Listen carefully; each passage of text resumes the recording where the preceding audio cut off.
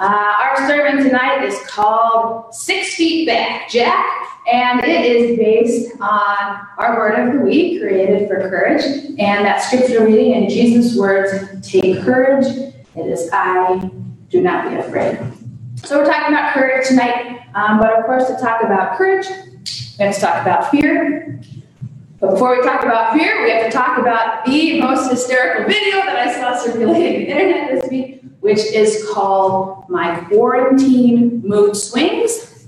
And it goes something like this. I don't understand why people are so panicked. Grocery stores aren't going to close. We just need to stay calm and we'll all get through this together. I'm just saying we need to have a bunker in the basement, like so that when the zombies come and try to eat our faces, we'll be ready. We need to think ahead. Guys, I'm just going to tell you, I am not even going to bother getting out of bed today. There is literally no point. I don't even know what day it is. I don't even know what year it is.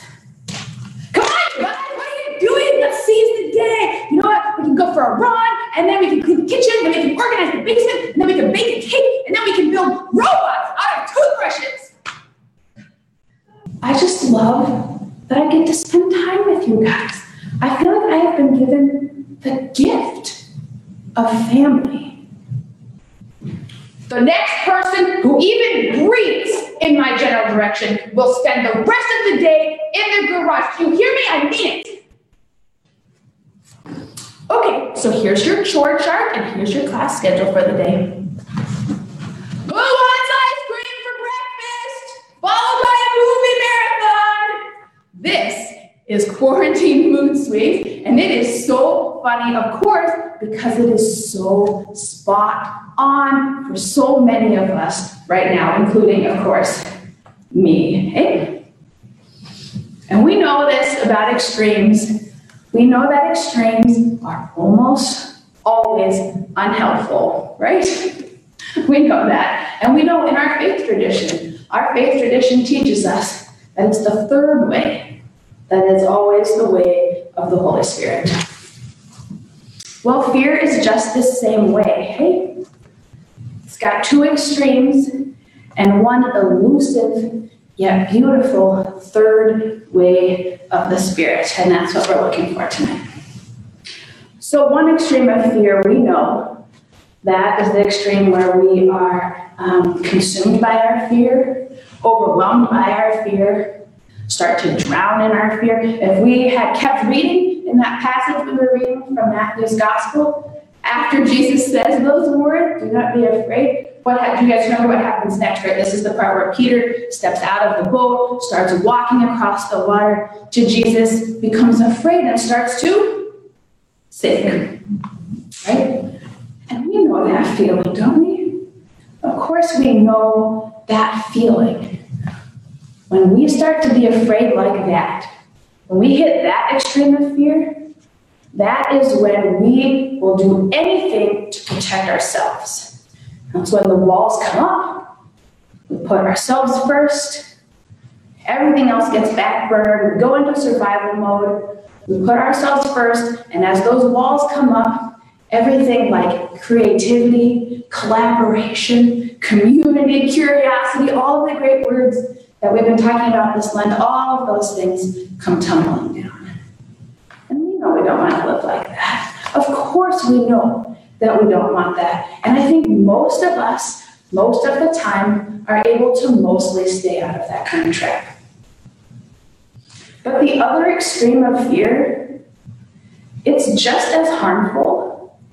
And it's even maybe a little bit more so because the way it sounds on the surface is like so unbelievably compelling and seductive. And the other extreme of fear is this. Be fearless, right? Be fearless. We have seen firsthand how harmful that can be. And the crazy thing about it is that this is a message that we often hear from churches, right? Have you heard that kind of theology? It's definitely making the rounds right now, as it does in any time of crisis. And it's this idea that we can be fearless because God is in charge. And so because God is in charge, if we just do X, Y, and Z, if we can just have the faith of Abraham and pray like Paul and be fearless like Jesus, nothing can touch us. Well, anyone who's been paying attention knows that that's not true. And anyone who's been paying attention knows that no amount of faith has ever or will ever protect us or keep us from pain. And here's the thing about that fear. Over 100 times the Bible says, do not be afraid. Well, no disrespect, Jesus, but I am afraid. Of course we're afraid. Look what's happening around us. That is a reasonable and rational reaction. And neither of those extremes is helpful, hey? But our faith offers us a third way. Not to drown in our fear, not to be fearless either. But when we are afraid, that's the moment Jesus comes to us, reaches out a hand, catches us as we fall, and pulls us back to our feet, inviting us to a third option. Not fearless, not drowning in fear, but an invitation to make peace with our fear, essentially. And as to what that looks like, the best metaphor I've ever seen comes from a writer named Elizabeth Dilley, and she, like a lot of creatives, faced regularly some really harsh, really fear-inducing, really critical voices inside of her whenever she tried to do her creative work. And so one time she was about to embark on this big writing project, and so before she starts, she writes this, an open letter to fear. And it goes something like this. Dearest fear, creativity and I are about to take a road trip together. I understand that you're going to come along, because you always do. And fear, I understand that you believe you have an important job to play in my life, and may I say you are superb at your job, and so by all means, keep doing your job if you feel that you must. But fear, know this, creativity and I are the only ones who will be making any decisions on this road trip. There's plenty of room in the car, so by all means, come along, make yourself comfortable. You are entitled to have a seat. You are entitled to have a voice. But you are not allowed to have a vote. You are not allowed to suggest detours. You are not allowed to go anywhere near the road maps. You are not even allowed to touch the radio.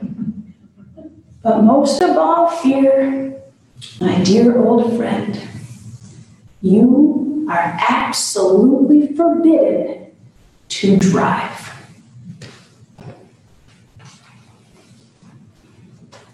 Fear comes because, of course, it does. What do people of faith, people of courage do when that fear comes? We're not afraid of it. We acknowledge it. We feel it. We recognize that is a reasonable reaction to what is happening around us. And then we give it to God and we let it go. Fear can come along for the ride, but it cannot drive. Fear can do its job and work to keep us safe, but it does not get to determine the contents of our minds or the contours of our heart. And above all, fear does not get to determine how we experience the precious, beautiful gift that is being alive. This is true courage. Knowing that there is no guarantee of safety and choosing to live and love anyway. That's our goal, people. And if all of that fails, if fear comes and we welcome it and acknowledge it and try to pass it off to God and let it go, and it's still there, if that voice of Satan is still there whispering in your ear, you do not have the strength to stand this storm. You know what you do, right? You look it square in the eye and you whisper right back, 6 feet back, Jack. Amen.